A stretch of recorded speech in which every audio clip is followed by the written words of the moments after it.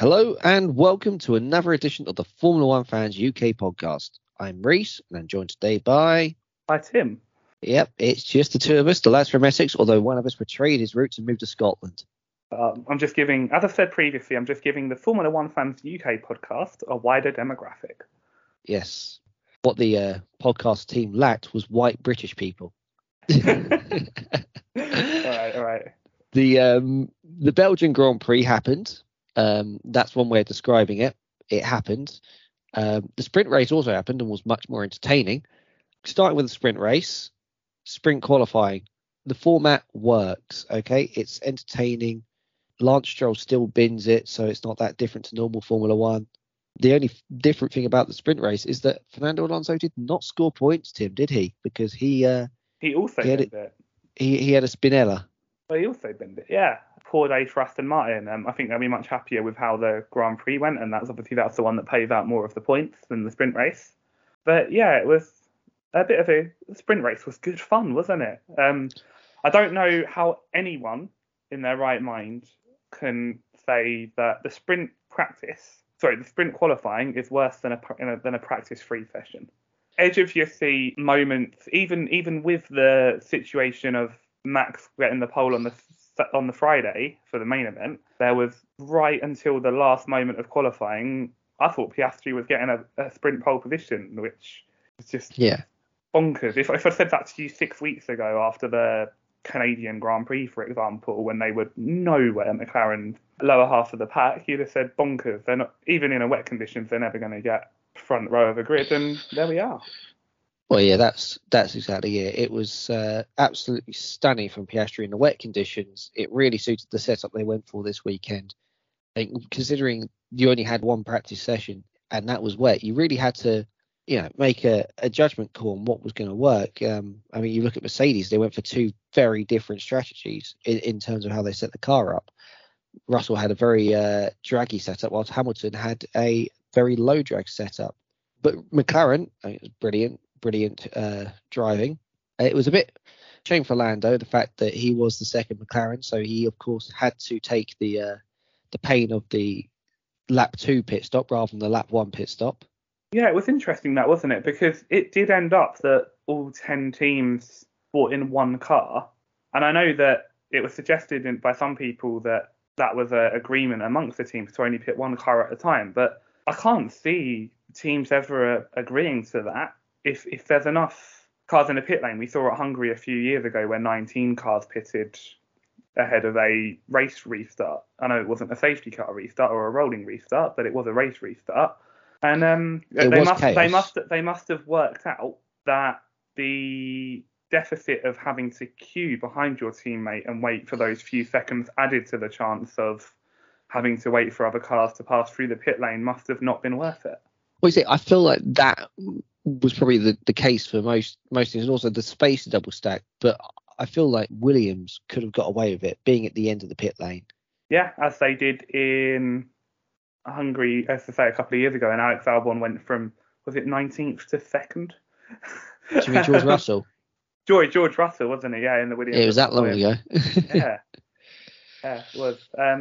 It was a very entertaining sprint race, and in the race itself, obviously Oscar got the advantage of those tyres. I think Max was in a lose-lose situation there. If he'd have pitted, maybe not everyone would have stayed out, but he would have definitely had to have waited for something in the queue to come past him, leaving his pit box. Where they are as the first pit box in the pit lane, he would have had to have waited for everyone, not just for 2 or 3 of the cars. And it was brilliant work from the mechanics of the McLaren as well. 2.3 seconds that stop was for Piastri, and it got him out ahead of that Ferrari, which meant he didn't have to wait for the Ferrari to go past him before boxing. Yeah, it was close, but it was brilliant. I think the one thing that hurt Piastri was on his outlap, he started to catch that traffic of the slower wet tyre cars in front. I think it was Zhou that he was catching up with.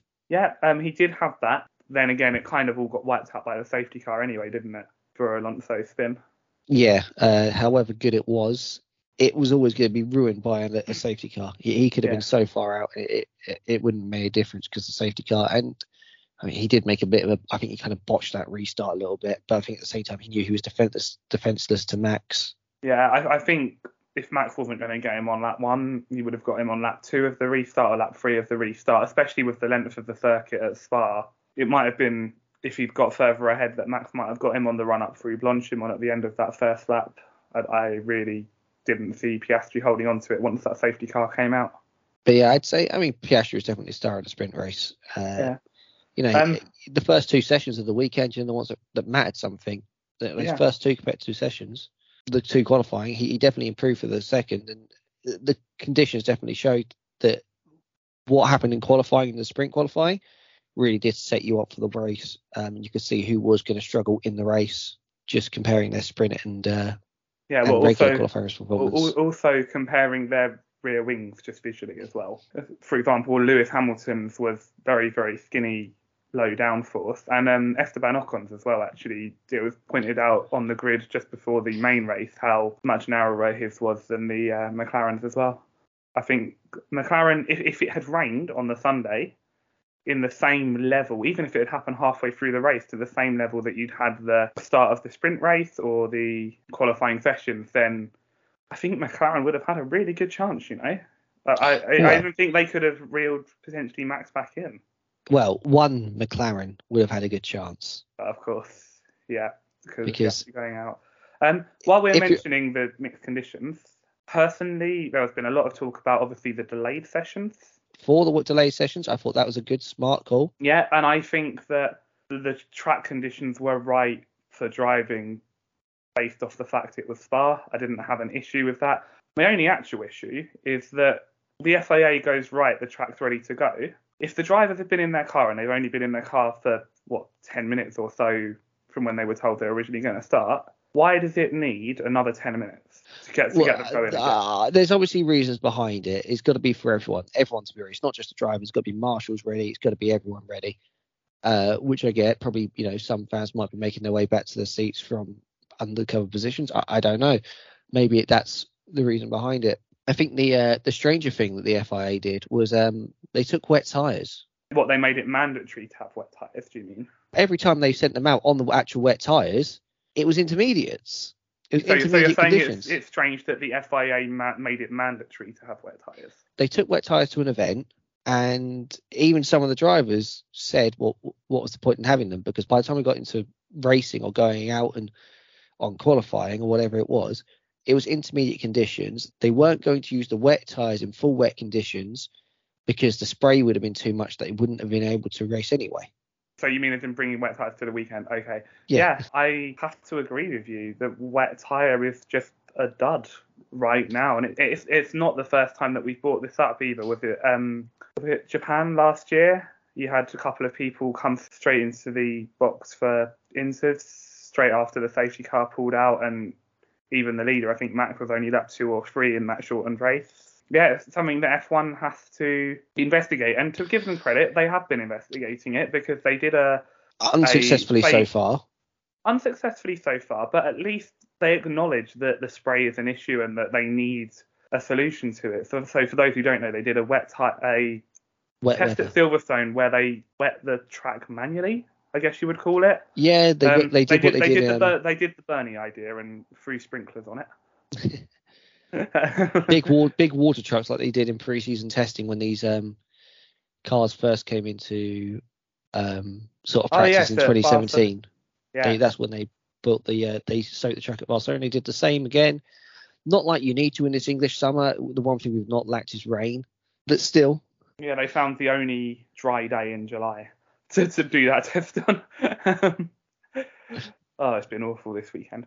Anyway, so what they also had in that test is they had effectively deflector covers over the tyres, over the front of the wheel arches, and the rear of the arches. They put behind the tyres. They put these little deflector sort of things to try and put the spray away. And whilst we don't know if that was successful, the issue that it brought up was how much spray actually came from the underside of the cars instead, the floor, and how much that generates.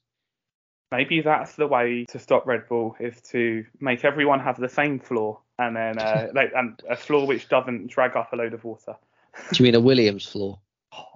That was a rocket ship in the dry, wasn't it? When he went past Norris and was it Gasly on the same street? Oh, it was wonderful.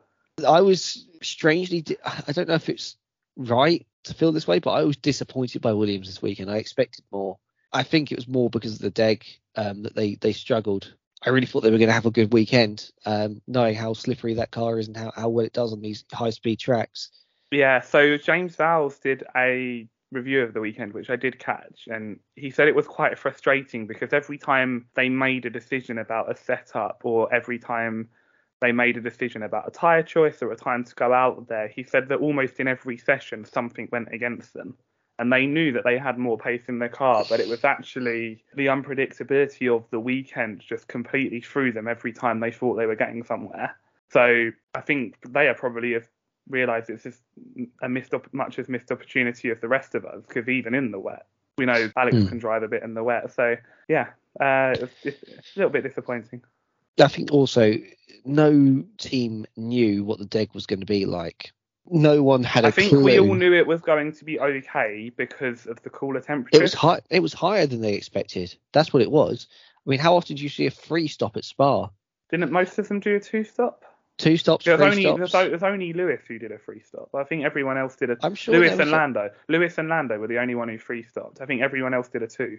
All right, I'm gonna have to look this up because I'm sure there were more. Lewis definitely did it because he got the cheeky fastest lap point. Just one in the eye for Max, wasn't it? A direct attack, that one, just to let you know that he's still there. What do you mean, like the direct attack of, here's a racing incident, but we're going to get you, we're going to get a penalty here because Perez is retired. I'm sorry, that was a racing incident, and that was a ridiculous penalty. Yeah, so I've just looked it up. There are only 3 drivers who did free stops in the entire race. Still free stops. And that was Albon, Sargent, and Lewis. So Lando didn't even do free stops; he just did 2. It looked like he was going to free stop. In the end, they just did a mega run on the soft tyres. And this is what I couldn't understand. Which is why I thought deg was low. This is what I couldn't understand, because deg, it seemed, was everyone on the on the medium tyre, pitted really early. And then you had Gasly on soft tyres who went for like half the race distance. I wonder if the cooler temperatures, maybe the medium was never actually getting into a window where it could be effective.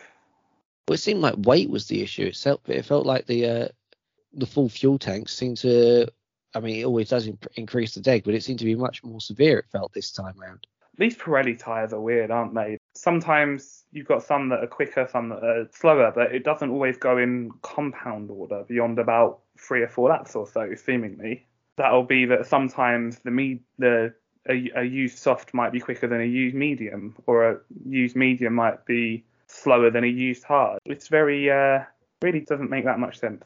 Just trying to think what could contribute to it, but it definitely, in my opinion, it makes sense that we have a tyre war. It was about to be the words out of my mouth. Is, do you think it's time that the problem with a tyre war is that the FIA are being so strict to Pirelli about what they want, because this isn't Pirelli's creations, these current tyre compounds.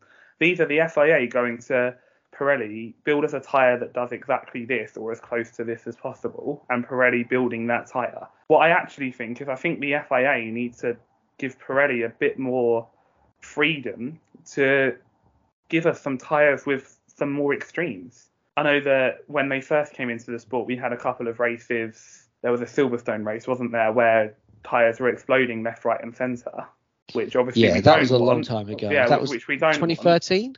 Yes, I was thinking it's either 2013 or 2014, wasn't it? It was a long time ago, but obviously there needs to be some boundaries, but there has to be a middle ground somewhere between what we have now and what we had when Pirelli first came in. Because if we stay with the status quo of right now, then there is no point at all in having a tyre war, because the 2 companies will only be allowed to produce exactly the same tyres. Yeah. I just think a tyre war would improve things. I think it can really mix things up.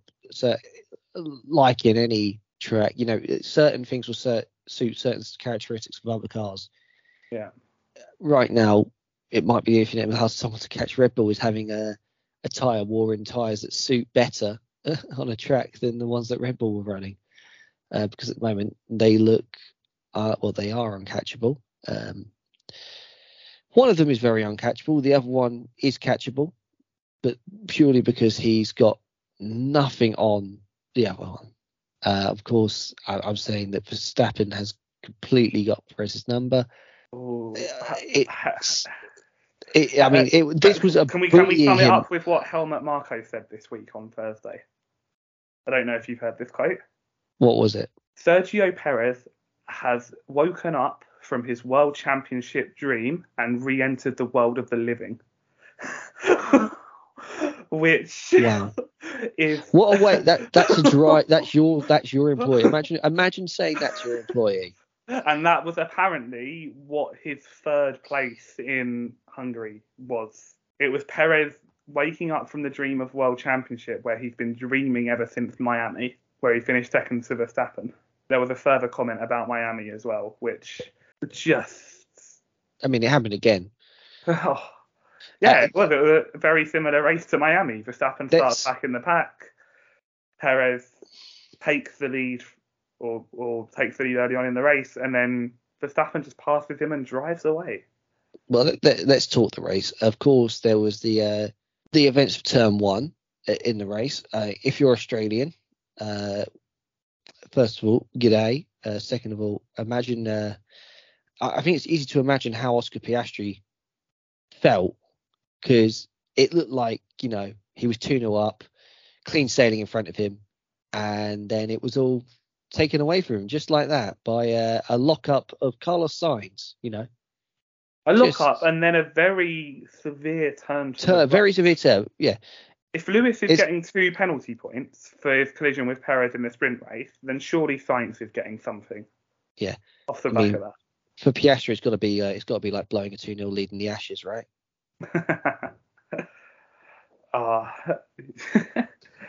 If anyone's wondering, we're recording this after Monday's play, not after Sunday's play. Yeah. Yeah, it's frustrating. But again, that's motor racing. You're judged off your last drive, and the record will show that Piastri was the first to retire. That's a very harsh way of putting it. That's a very harsh way. I mean, also the fact I think was also harsh was Carlos Sainz said it was Piastri's fault, which I don't understand. If it had been that there was exactly a car or maybe a car and a half width gap between Sainz's car and the wall, then you could apportion blame that Piastri was too far back to go last of the late breakers in that situation with the way the corner works. But if you look at the onboard from Piastri, he's got almost 3/4 of the track, if not 85% of the track to aim at on the inside. And I felt he was also quite cautious. Yeah, I thought he was as well. And I thought that he was cautious because he saw Sainz locking up and thought, oh, that guy might need to take some avoiding action. He just didn't expect him to turn hard right long before the corner actually started. It was like, what am I going to hit, Hamilton or Piastri? It was, what am I going to hit, Hamilton or Piastri? But I feel like there was a less certain chance of him hitting Piastri because Piastri was behind him from his perception. He avoided Hamilton and, just went to where Piastri was going. Yeah, because the error is in the lockup. The error is not necessarily in the avoiding action that was then taken. It's started with the chain of events of one that led to the other. And the problem is when you lock up in a corner like that, of course, you are naturally going to carry more speed into it. You are going to go deep because you come off the brakes to release the lockup, or you do just completely destroy the tyre. I think Sainz, on reflection, would choose destroying the tyre. Oh, yeah. Or maybe you could just not brake at all, and maybe if you took out Max, we would have had an interesting race. Max, who was behind him at the time. Max was very sensible, just stayed well out the way, stayed to the outside. Yeah. A couple of honourable first lap mentions while we're on the race start.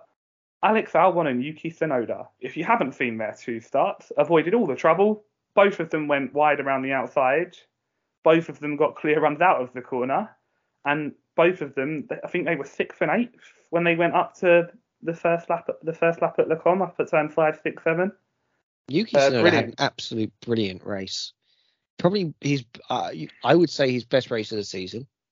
And I tell you what, after this sprint race where Ricciardo for a while, looked like he was going to be threatening points. He was in ninth for a long time, and it was only the dried up conditions at the end of the race that really done for him. Tsunoda was 16th, 17th all the way through that sprint race. Tsunoda needed a race like that to remind the team and to remind the fans and the Red Bull management, as well as his own AlphaTauri management, that I'm still here and I can be quick.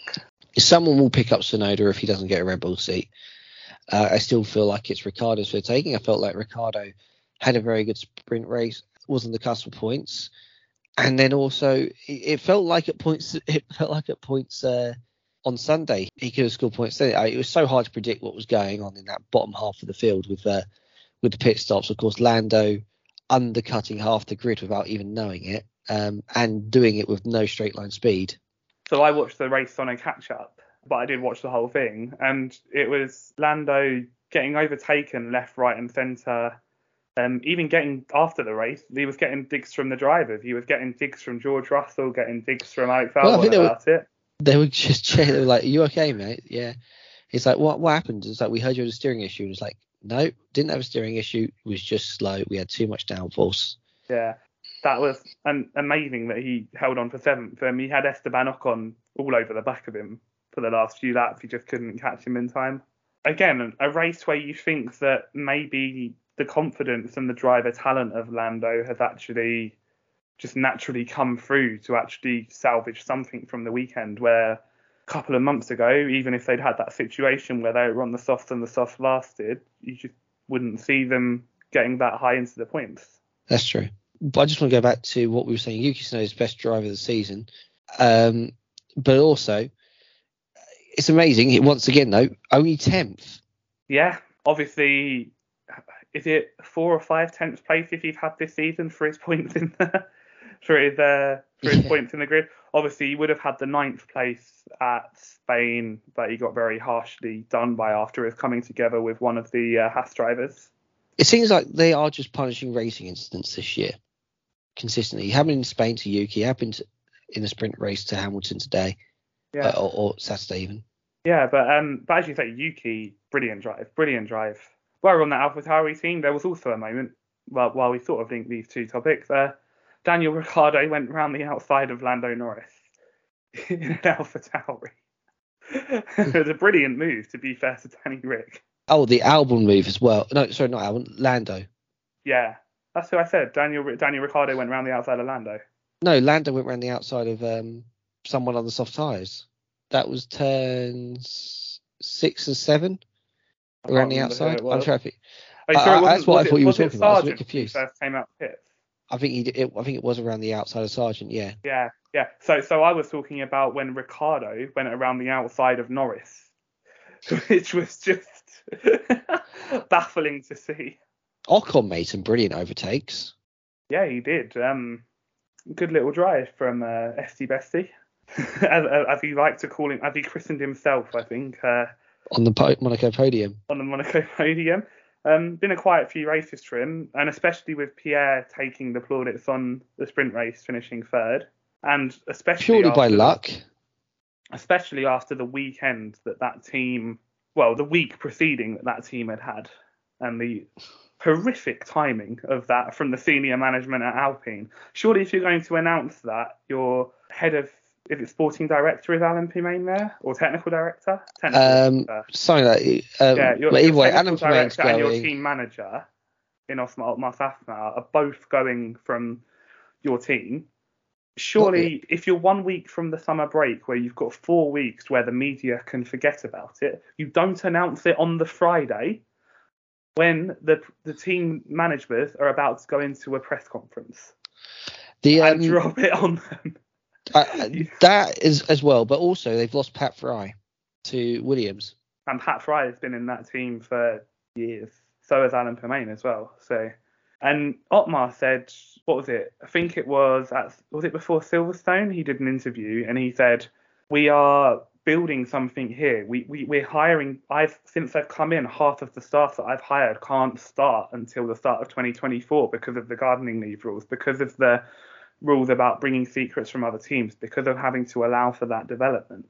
He said we just need longer And obviously the Alpine bosses don't agree. And Well, you've got to remember that Alpine are currently in the 7th year of a 3-year plan.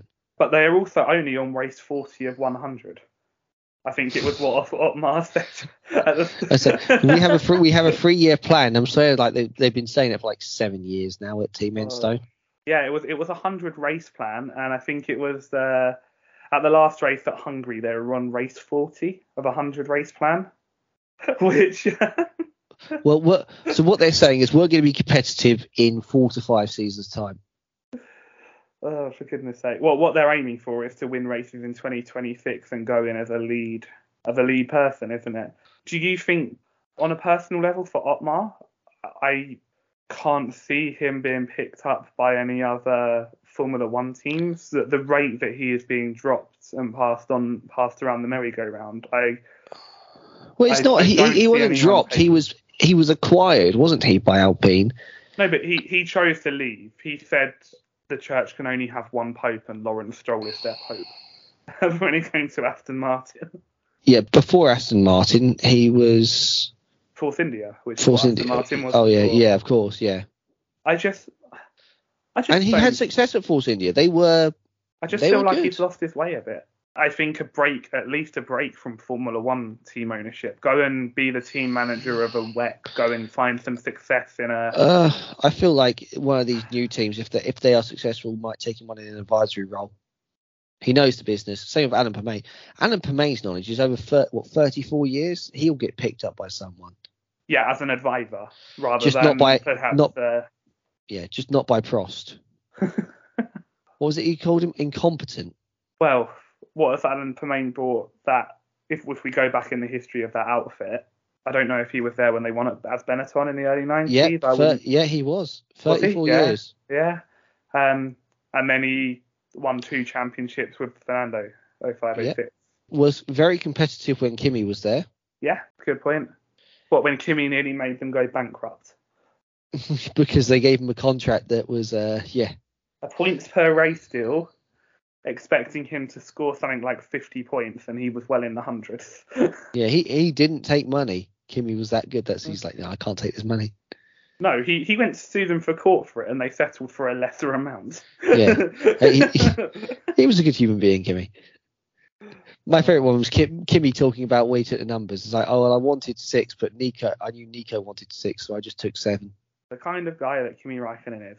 But back to the Alpine situation, I'm sure if we do a summer pod, we can discuss it more in depth, but they needed points this weekend. And I know it's only a sprint race, and I know the conditions played into their hands with the way that the pit stops work out and everything, but he had charging Mercedes behind him, charging Ferraris behind him.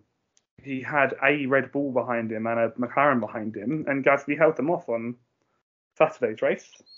Yeah, and I mean, it was important for them to get points, and over the weekend they were once again outscored by McLaren, so that went well.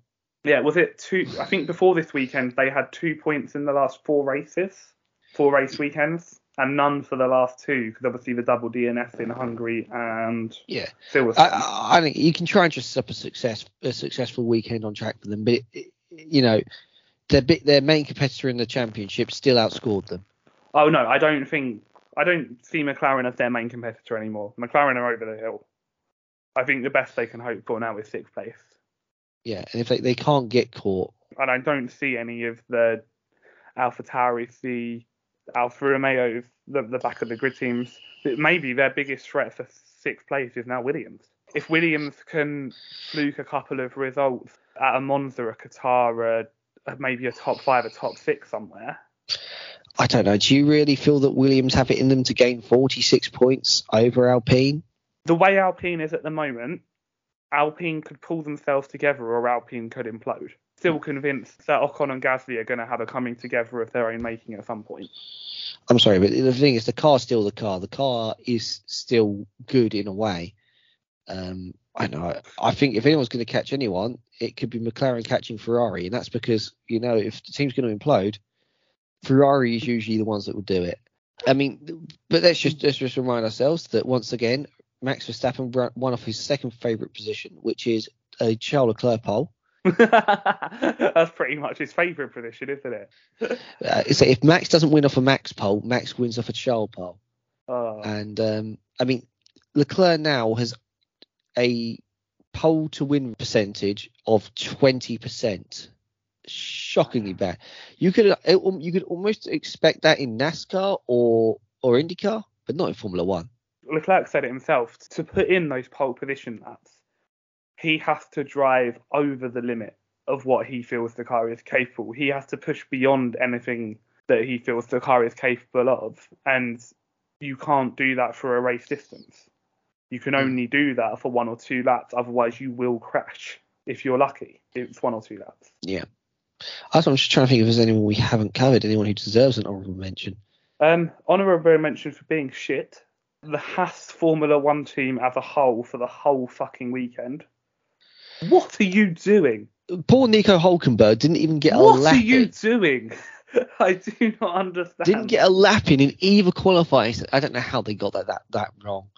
Yeah, they're from their strategy to the car itself, it didn't look quick in any practice session. I know it was wet conditions, but we saw that car qualify on pole in Brazil last year in the wet. So, yeah, obviously we saw that car under the hands of Magnussen get a pole position in the wet last year. And it's an evolution of last year's car, so the car shouldn't be totally crap. Just a mess. From start to finish, from strategy, from setup, from organisation, the drivers didn't do anything spectacular to save the situation. Was Magnussen even there this weekend? I mean, he finished ahead of Hulkenberg. No. I mean, as in terms of like Hulkenberg was noticeable because he didn't get lap times in and things like that. But Magnussen just anonymous. Anonymously out the points. He was the end of career Adrian Sutil. Yeah, he was Jolyon Palmer. I know, because Jolyon Palmer was always there because he was always retiring before the race started, or crashing, or doing something, or annoying Alonso, you know. I thought on Sunday, good drives from Lewis and Fernando. Lewis, Fernando, Tsunoda, Ocon, Verstappen, obviously. Bad drives, I would say Sainz, caused the accident. Perez, I put him in the bad drive pile just because he got ahead of Leclerc early, had a chance to build a gap and could not build a gap to Verstappen. I think that's just the difference between them, isn't it? It's that, unfortunately. Verstappen was in traffic and stuck behind Hamilton. It wasn't until Hamilton dropped off Leclerc and the DRS chain broke that he was actually going to, easily get past. I'm going to put Leclerc in the good drive pile. Yeah, I don't want to be accused of picking on him, but not for Leclerc. Leclerc's very good drive, but I was going to say, surely if you're George Russell, pressure is starting to build. A couple of not necessarily shocking errors, not necessarily awful races, but just I think is it 5 of the last 6 Grand Prix he's now been behind Hamilton by at least 3 places. Also, it was a bad decision to go for more downforce. Well, if it had been a wet weekend, he finishes 3rd behind Verstappen and Norris, or Verstappen and Piastri, and everyone's calling it a genius move. I don't think so. If it had been a very wet race on the Sunday, I think Hamilton was still good on the low downforce setup in the white rain. I don't think that would have made a difference. Maybe. With Russell starting 10th in on Sunday? I don't know. Yeah. The pressure is building, young George, and you need to pull a result out of the bag when we come back to Zandvoort and to Monza. But what I am going to say is one final good thing of good news. How great was it to see Papa Perez back enjoying the podium? Oh, it was lovely, wasn't it? It was lovely. Papa Perez. Smiley, happy, delighted to see his son using all of the drug cartel's money to good use. Wow. It was.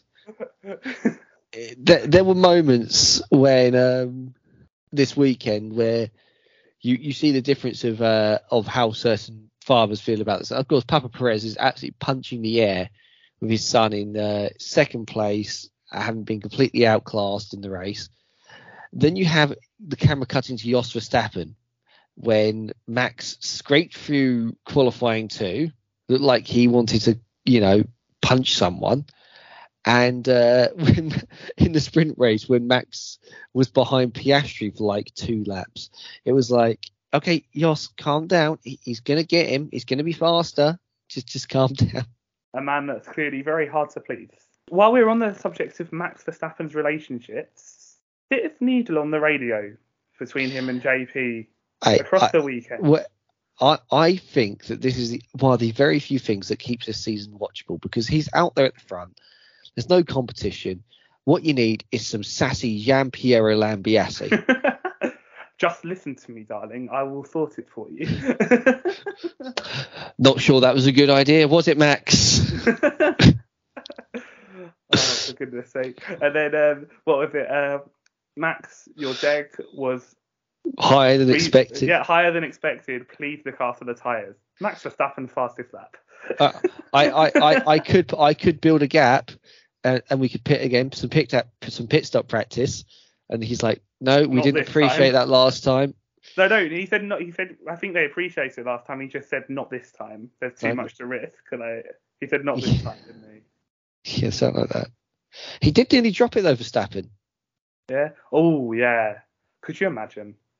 Safety car, Perez fucks the restart. Then we've got a race on our hands for the first time in. It doesn't need Perez to mess up a restart. It just needs not Verstappen for it to be a race. Well, no, it's a race for second. Perez comfortably won. As much as you were just saying, it's still not enough. I watched the race with a friend, and he said, when they said, "Oh, Verstappen is in a league of his own," he said he's not in a league of his own. He's in a car of his own. And if you put Hamilton, Alonso, Leclerc in equal machinery to Verstappen, we would have one hell of a season. Unfortunately, we don't. But that wouldn't be Formula One. Equal performing machinery, not the same machinery. Just imagine if those cars were as fast as the Red Bull. Yeah, but that's for them to develop their cars to be as fast within the rules that are set. He's right. He was right in principle. He said what he said. He was like, yeah, it makes perfect sense. If those cars were faster, I feel that those 3 drivers could and have challenged Verstappen. But we are, just for me and you, for example, we are lifelong Formula One fans who've grown up with it. When have we ever had 4 cars that under equal conditions are of a similar pace over a race distance? Like 2012. First half of 2012. Was the first half of 2012 the fact they were all equal, or the fact that there were chaotic incidents, freak weathers, and freak results? No, the first half of 2012 was pretty. You're talking about when normal. we had 7 winners in 7 races. 7 winners in 7 races. Pastor Maldonado won a race on merit. For the kids who don't know who Pastor Maldonado is, look it up. The kids might know, but the streets will never forget. Oh. Imagine if we just had him to run into Verstappen when he's being lapped or something. Just spinning him off in the pit wall, maybe off the final chicane, so nobody gets hurt. I was just thinking. I was going to say the streets will never forget Pastor Maldonado, and that's because he dented every single barrier on said streets. Oh God! Right, I think we should end it there. Yes. Just of course say thank you to our show sponsor ApexTracks.com, who for all your 3D printed track wall art needs, they are the people to go to, and their website is ApexTracks.com, ApexTraxx.com. Until next time, thank you very much for listening. If you enjoyed listening, check the link in the bio of the podcast. Pastor Maldonado, if you're listening, we're sorry. It was only a joke. Australians, if you're listening, it was only a joke, but at the same time, you blew the ashes. So, well, then they keep the ashes, don't they? They keep the ashes. Yeah, I'm sorry. Keeping it by drawing. It's a bit like, keeping a world championship after breaking the cost cap and negotiating your own penalty. Enjoy the summer break, everyone. Enjoy the summer break. 4 weeks without a race. What are we going to do? 4 weeks without a race and currently shocking weather. So, yeah. That's why I'm going on holiday. He's going on holiday, and I'm not. I'm working. You know, Tim's lucky. I'm not. But we'll try and bring out some podcasts in the summer break to fill the void. But until next time, thank you very much for listening. Cheerio, guys.